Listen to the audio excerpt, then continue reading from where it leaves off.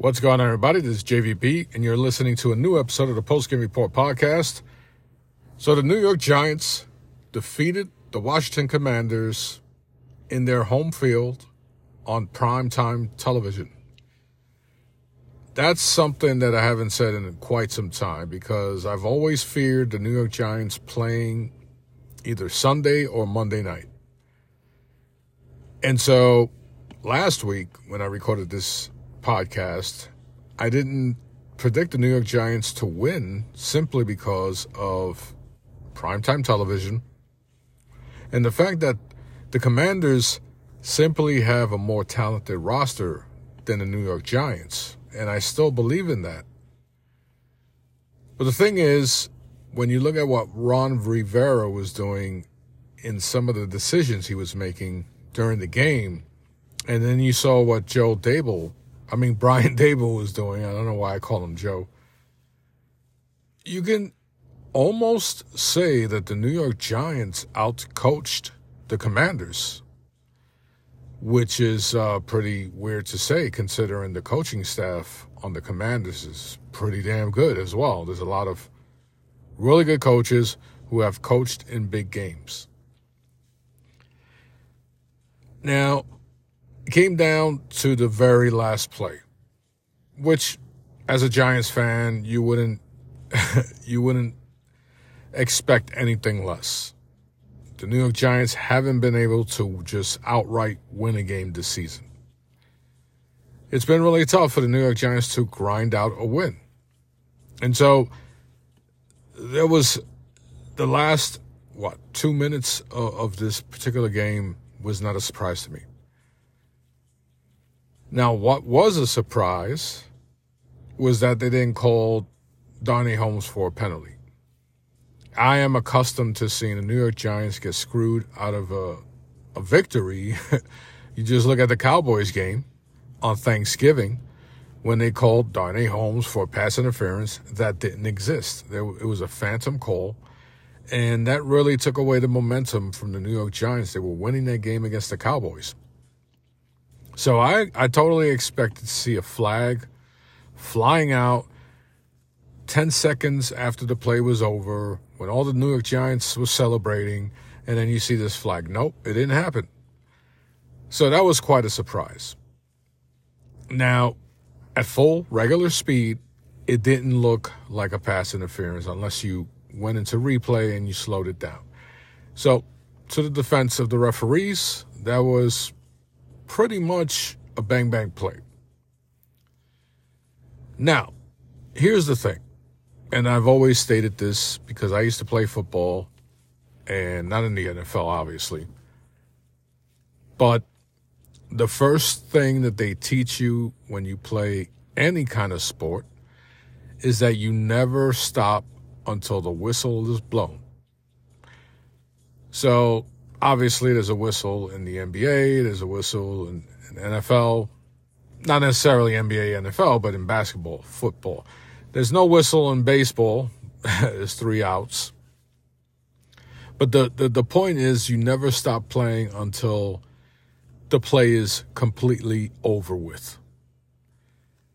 And big kudos to the rookie Kayvon Thibodeaux because he made a touchdown-saving tackle versus Tyler Heinicke, who was tackled at about the 1.5-yard line. Thibodeaux came out of nowhere. It looked like Heinicke was about to run the ball in for a touchdown with less than a minute left. And Thibodeaux comes out of nowhere and makes a big tackle. And the reason why I bring up this play is because you never know what is going to lead to a turn of events. You never know, period. So how many times have you seen a player, and I'm going to use Leon Lett from the Dallas Cowboys, and excuse me, I'm at the hospital, my wife's having surgery, I'm waiting. What you hear is my jacket making a lot of noise. People are texting me on my watch. So anyway, so you look at, if you remember Leon Lett, Dallas Cowboys, big, powerful player, super talented, He had raw skills, but he made some questionable plays back in the day. And one of the plays that he did make, he scooped up a fumble, and he's rumbling down, and this was during a Super Bowl game against the Bills. He starts celebrating way ahead of time, and I believe it was Beebe, wide receiver for the Buffalo Bills, chases him down and simply pokes the ball off his hands and recovers the fumble back. And this was at like the 3-yard line. Lett was about to score. But the fact is, Beebe never gave up and prevented a touchdown. Now, it's a little different because the Cowboys still won that game. But here is a play by Thibodeau where maybe a rookie, specifically Thibodeau, who had an amazing game and was shown on the sidelines huffing and puffing because the kid was all over the field. And at the very end, he was in the end zone approaching before he saw Heinicke. So he could have easily phoned it in and jogged towards Heinicke and figured, okay, Heinicke's going to score. But no, that's not what great players do. That is not what you are taught from day one to do. You are taught, keep going, the whistle's not blown, the end zone is your territory, and you have to fight tooth and nail to ensure that your opponent doesn't cross that goal line. And so Thibodeau makes the play. On the very next play, the Commanders run the ball. Now, it's questionable whether Robinson got in. It was very close. But considering the way the Commanders were running the ball during the game, during the entirety of the game, it seemed like the Commanders were going to run it in regardless. But then there's a penalty. There's an not an offside, but a formation penalty. The Commanders go back, and they can't make the final play. They can't make the touchdown play. At the end of the game, Holmes, was he on the receiver? Yes. But it happened so fast, and it really would have been one of those plays where the referee would have been nitpicking and taking away the game from the players. Now, technically, that was a pass interference. So you couldn't fault the referee for calling it had they called it. But as a New York Giants fan, even this season, the New York Giants were robbed by some bad calls. And even some non-calls. For example, Thibodeau was poked in the eye on the very same play. Now, speaking of Kayvon Thibodeau, the kid immediately made an impact in this game from the first quarter. As a matter of fact, the entire first half was all about Kayvon Thibodeau. He scored a touchdown. He had a sack. He caused the fumble on that sack, got up immediately, located the ball, ran it in for a touchdown. It was an amazing play. And I keep telling people that Thibodeau has looked really explosive ever since taking off that knee brace. A lot of people forget that Thibodeau missed a lot of training camp. Well, not training camp. He missed a lot of the preseason. So he missed preseason. He missed the first 2 games of the season. He played against the Cowboys on a limited amount of snaps. And you have to consider that he's a rookie, and it's going to take any rookie, about 5 to 6 games to just get accustomed to the speed of the game. So it's no accident that all of a sudden, within the last, I'd say, 4 games, we've seen a different player in Kayvon Thibodeau. And what I mean by that, it doesn't look like he's out there thinking anymore, which is something that really hinders rookies, even players in their second season. A lot of players are thinking rather than reacting. Thibodeau is reacting, and you see that explosiveness. You see the tools. You see the intensity. And the great thing that I'm really happy about, especially for Kayvon Thibodeau, is the fact that he has proven time and time again throughout this season that he's not one of those players that stands around when the play is not near him. We have seen Kayvon Thibodeau chasing down ball carriers, chasing down wide receivers, making hustle plays, going on the sideline, standing on the knee. It looks like he's about to faint because the kid is leaving it all out there. And it's crazy how during the draft process, these stories about Kayvon Thibodeau not hustling and people questioning whether he really wants to be a football player in the NFL, those questions are now being answered immediately. And Kayvon is doing it himself. He is shutting these ridiculous questions down. And you know what? I thank all those GMs and scouts or whoever was making up these stories. I thank them because of that. Kayvon was able to drop down to the New York Giants at number 5.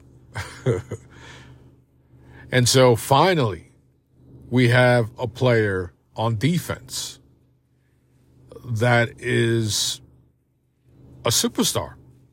This kid had a superstar performance, and he did it at the right time on primetime television. As a matter of fact, he did it during Thanksgiving where he was dominating the Cowboys. So Kayvon is not all of a sudden having one of these games that, players have every once in a while and then they disappear. No, Kayvon's been consistent with his pressure, with his dominance of offensive tackles, and he has been a disruptive player. The problem with, especially when it comes to the sack numbers, because that's what a lot of people look for. Like, for example, I'm going to talk about the other pass rushers that were coming out. Obviously, you have Walker, Hutchinson, Johnson, from who was drafted by the Jets, and Karlaftis. All of those guys, with the exception of Hutchinson, were slated at one point to fall to the New York Giants. The thing about those players is that you have to consider, number one, they've all been healthy when Kayvon was out. A lot of people, especially New York Jets fans, they've gone on social media and said, oh, Johnson is better than Thibodeau. Well, Johnson, I believe, currently has 2.5 sacks. Kayvon has 3. And Kayvon has made impactful plays, whereas Johnson, he is surrounded by a really talented defense. So that kid, Johnson, is going to be a player himself. He's going to be a player. So you look at Hutchinson, who has, I believe, 7 sacks. He probably leads all the rookies in sacks. I think Karlaftis has less sacks than Thibodeau. Walker, I believe, might have 4 sacks, and he was the number 1 pick in the entire NFL. So the reason why I bring up those other guys is that people love to compare the stats. Of course, if you pick a pass rusher, you expect them to rush the passer and get some sacks. The problem is that the New York Giants have a bad linebacker unit. So when you have poor linebacker play, especially in the passing game, the opposing quarterback can get rid of the ball very quickly. And then as it stands, the New York Giants have 4th and 5th stringers starting in the secondary. So that is not going to help. So Thibodeau, who has gotten pressure and has gotten extremely close, he has the misfortune that behind him, there are players who can't cover. So quarterbacks are able to get rid of the ball a lot quicker. You have Dexter Lawrence in the middle, who is applying pressure as well. So offensive coordinators are going to have to design a quick passing game. But now you see that when quarterbacks need to pass the ball, and look, the Giants haven't had many leads. And I've stated earlier that the New York Giants have had to come back and win close games. So it's not like, for example, Hayden Hutchinson, who is on the Detroit Lions, and despite the record of the Detroit Lions, they can score. They can score points. So when your offense can score points, obviously the opposing offense needs to score more points than you in order to win the game. So you can have a team like the Detroit Lions putting up, 30 points. The opposing team needs to score more than 30 points, and they're going to have to do it eventually with the pass. So Aiden Hutchinson has had, and I'm pretty sure I don't have any official stats with me, he has had more opportunities to rush the passer than Thibodeau, because the Giants aren't that good against the run, and they haven't had many leads. So that's pretty tough to do as a pass rusher. When you don't have a lead and you can't just put your ears back and rush the passer without worrying about a run, that's difficult for any pass rusher. And the fact that Thibodeau is getting there quickly and the quarterbacks are still getting rid of the ball and completing them, not just getting rid of the ball, but they are making completions 5-6 yards easily. So that hinders his opportunity to get a lot of sacks. But it doesn't negate the fact that his pressures are causing bad plays for the offense, for the opposing offense. So sometimes, not all the time, but a pressure can be nearly as good as a sack because it can lead to a bad play. It can lead to an interception. It can lead to a fumble. It could lead to an incompletion on third down, which is what you would like. But Thibodeau is amazing. The kid is amazing. He is big. He has that explosive first step. And then I stated this when he was in Oregon, that he had this second gear when he got close to quarterbacks. You don't see that very often. And that was on full display during the last four games for the New York Giants. So I'm very happy with the progress he has made. And as a New York Giants fan, I'm very happy that we have an impactful first-round talent. We haven't had a player. The last two players that we've had that have been drafted by the New York Giants that have made immediate impacts as rookies, obviously Saquon Barkley and then Odell Beckham. They became the faces of the New York Giants because of their rookie seasons. Thibodeau, he may not be the face right now, but he is definitely one of the names you bring up first when you talk about the New York Giants. And you just hope, like with every player, that they remain healthy their entire career and they progress from, what you would see, especially when a rookie is showing promising results. But as far as the game itself and the rest of the team, the New York Giants on offense, they didn't set the world on fire. Daniel Jones was playing efficiently. He was making, they had a 97-yard touchdown drive, not just a 97-yard drive. They had a 97 touchdown drive. And Daniel Jones was responsible for converting a lot of those first downs. So the biggest one, obviously, was the 4th and 9. And he throws a bullet to James. And surprisingly so, James held on to the ball. And to his credit, he's had issues with fumbling punts. But James has, stepped up on big situations. And he's made some pretty key plays. So it's safe to say that Richie James has redeemed himself from some bad play as a punt returner. So the other kid, Hodges, he's showing that he's pretty consistent and is becoming a trusted source for Daniel Jones on the field. Bellinger had a few catches. Some of the tight ends had a few catches, some key first downs. The offensive line didn't give up any sacks. Evan Neal had a rough start.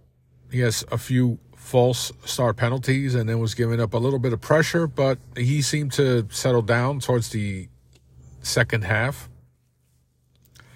And everyone's been talking about Bredesen at left guard. And it's crazy because the Giants traded for Bredesen. He got injured and didn't really play in his first year as a New York Giant. Now, people forget that this kid is only on his third season. And he was, I believe, a second-round pick for the Ravens. So he has some talent. Coming out of Michigan, he was known as a mauler, and it showed during the final quarter when the New York Giants needed to run out some clock, and Barkley was just a madman in this specific drive. I mean, he had what seemed like 4 runs in a row of 10 or more yards, doing spins, running tough, not going down easily. And that permeates, especially when you think of what Thibodeau did in the second quarter. He runs it in for a touchdown. He causes, he gets a sack, causes the fumble, picks it up, goes in. That obviously affects the entire team. It pumps them up. So seeing Saquon Barkley in the final, 5 minutes of the game against the Commanders, running hard, being pumped up, being psyched up, that obviously encourages the offensive line. That obviously pumps them up as well. Because the Commanders knew that the Giants were going to run. And Barkley was running 10 yards a pop. He couldn't do it the entire game, but here's Saquon running like a madman when it counted. On defense, Ojulari, once again, he wasn't as impactful as Thibodeau, but he was causing some pressure. Dexter Lawrence was applying big pressure. He was hitting Heineke hard, man. I mean, he was laying the wood on him. Leonard Williams was pretty quiet, but towards the end of the game, he was applying some pressure and even recovered a key fumble that actually prevented a touchdown drive. It was inside the red zone. So Dexter Lawrence causes a fumble.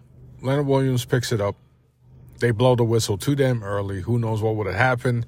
Maybe they return it for more yards, give the Giants an easier opportunity to run out the clock. But nonetheless, it was very encouraging to see the front four of the New York Giants wreak havoc on their own.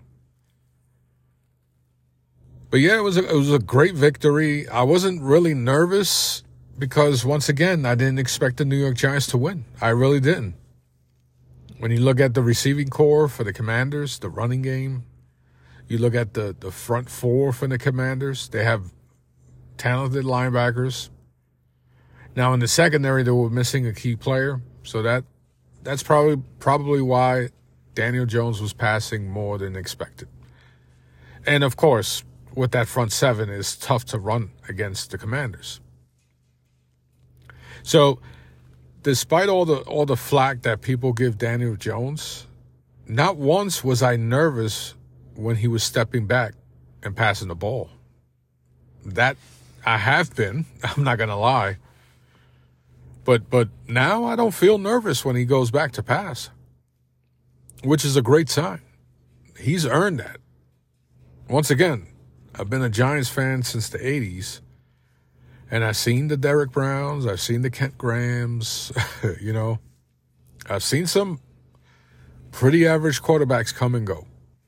And I was nervous every time they went back to pass. Daniel Jones, he made me nervous at one point.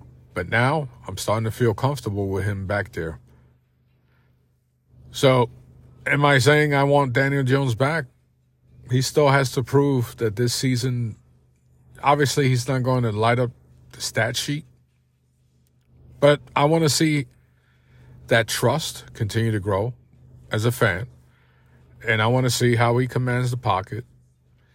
He does handle the pressure of New York City very well. And his teammates genuinely seem to love him. So we'll see. I know a lot of people don't want Daniel Jones back, but we'll see. Imagine him with a legit number one receiver that can get open at will. That would be nice. And by the way, a lot of people were talking about Odell coming to the New York Giants. And now there's talk of him possibly going to Dallas again. All that talk is coming back again. So, yeah, I got to remind people how quickly they jumped the gun on Odell Beckham. I would love him to be a New York Giant. But once again, he's not going to be an impact at all in 2022 for any team, especially the New York Giants. They still got a lot to prove. So as far as Bredesen, I would love to see him remain at left guard. Hopefully he can stay healthy. If he stays healthy, the New York Giants could use the option to move Gates at center or keep Feliciano there. But the fact is, now you have Gates as some depth, as added depth for that offensive line. And you have what seems to be a left guard that Andrew Thomas is comfortable with, which is another thing that people don't consider. There's been a rotation of left guards, and Andrew Thomas has to compensate for those guys. So it was a great victory. I know there's a lot of controversy what happened at the end with the penalty on McLaurin, and then whether there should have been a penalty on Holmes at the very end. You know what? The New York Giants have been in that position too damn much at key spots, especially this season. So no, I'm not gonna feel like, oh, the Giants didn't earn this win or the Giants were given a win. No, the Giants earned this win. They did it in a very physical manner, and they're gonna need to do that in order to beat the Minnesota Vikings, who have an explosive offense. They have a freaking Pro Bowl running back. They have one of the best wide receivers in the entire league. They have a way above average tight end in Hockenson. They seem to have a decent offensive line. Kirk Cousins, he's the type of quarterback that's not going to scramble all over the place and prevent sacks from happening. People seem to think that Kirk Cousins is the weak point of this offense for Minnesota, and that is the reason why the New York Giants are going to win. It would be nice if it's that easy, but as we've seen, even against a quarterback like Tyler Heinicke, it's never that easy. So I'm not going to discount Kirk Cousins and say, oh, he's the weakness and he's going to be the reason why the New York Giants beat the Minnesota Vikings. No, he could be the reason why the Minnesota Vikings beat the New York Giants. It's just that simple. The New York Giants still got the same linebackers. They still have the same secondary. And they have a freaking Pro Bowl running back in Cooks. And then Justin Jefferson, I mean, that guy is, if either one or two when it comes to wide receivers. So it's not going to be an easy game for the New York Giants on offense or defense. Now, offensively, against the Minnesota Vikings defense, some are saying that the New York Giants will be able to score some points. Once again, based on the history of this past season, this current season, and all of the games that the New York Giants have played, saying that the New York Giants can score on a team, that's a little immature. The New York Giants don't make it easy. So it could be one or two things that could happen against the Minnesota Vikings. It could be a shootout where the New York Giants are going to have to pass the ball because they fall behind pretty early, or it could be a low-down, grind-out football game like we saw against the Commanders, a close game. And listen, the Vikings came back, had the biggest comeback in NFL history, so they have shown that they can come back in games as well. So saying that the New York Giants are gritty and accustomed to winning close games, well, Minnesota came back from 33 down, which is amazing when you think about it. That could be a reason why Minnesota doesn't come out with I guess, a lot of fire, because they wasted so much energy on that particular game, on that comeback. That could be a reason why they have a letdown performance, and that benefits the New York Giants. Because, let's face it, the Giants need to win one more game in order to feel comfortable about their playoff opportunity. They could lose against the Colts, who is a bad team. But if they could beat the Minnesota Vikings, then their chances are somewhat set in stone that they would make the playoffs. I don't want to jinx it and say that we are. I say we because I'm a New York Giants fan, but I don't want to jinx it. I don't want to say that the New York Giants are going to win one out of these three games. They have the Vikings, the Colts, and then the Eagles again. It could be a situation where the New York Giants face an Eagles team that is playing their backups, but the Philadelphia Eagles are stacked. So you're talking about a New York Giants team that is playing backups as their starters. So take that for what you will. But that's jumping way ahead. The Giants are currently 8-5-1. There's a possibility that this New York Giants team can win 10 games this season, and that would be amazing. Right now, them at 8 games, and I slated them as winning only 7 games this entire season. This season has already been great. It has already been way beyond what I figured the New York Giants were capable of doing. So it's been a great season for me as a fan. But now, hey, the defense is waking up. The front four is waking up. Let's see if let's see if this becomes one of those magical years where the defense just happens to wake up and shut people down, and the offense does enough to win games. Sounds very familiar. Sounds like 2007 and 2011. Am I putting this current New York Giants team and